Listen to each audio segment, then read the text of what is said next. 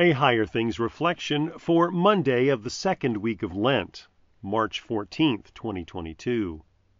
In the name of the Father, and of the Son, and of the Holy Spirit. Amen. And he said, Your name shall no longer be called Jacob, but Israel.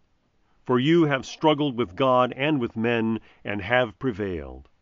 Genesis 32, verse 28. In the name of Jesus.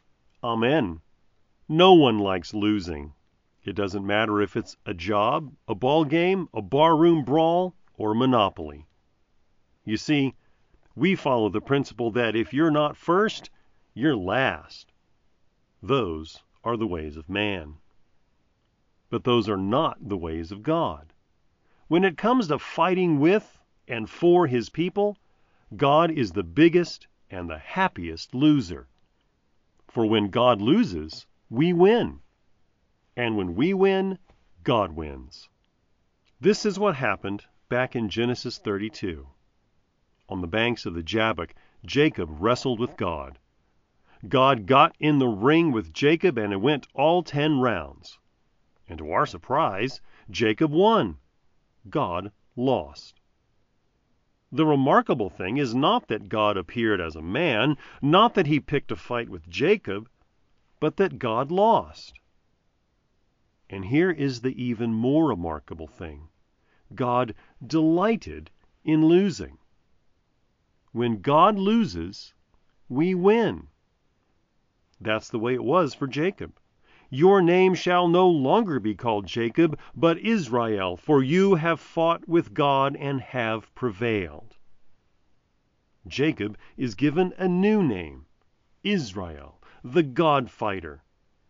He saw God face to face and lived. God works the same for you. When God loses, you win.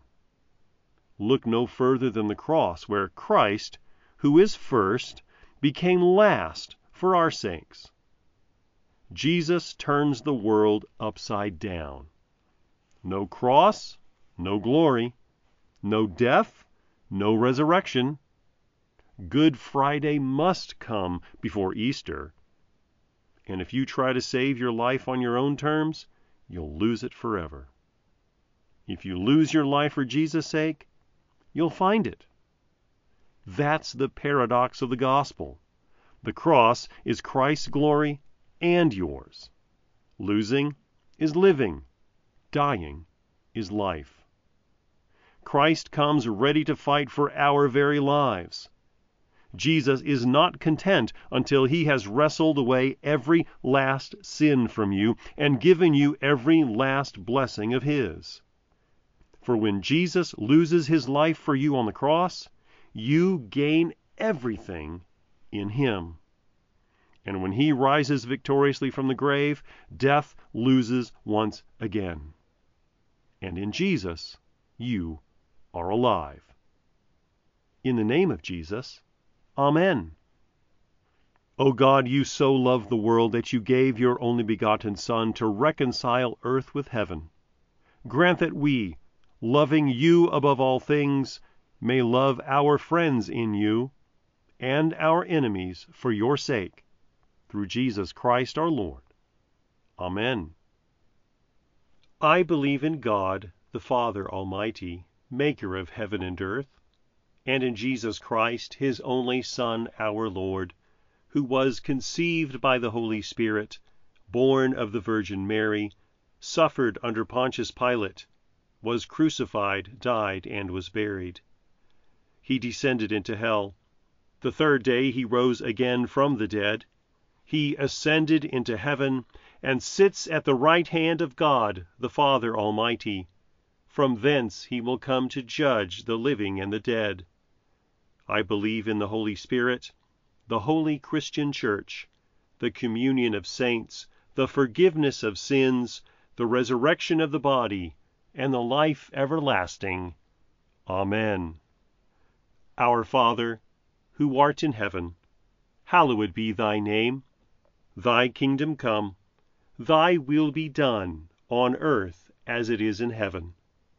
Give us this day our daily bread, and forgive us our trespasses, as we forgive those who trespass against us.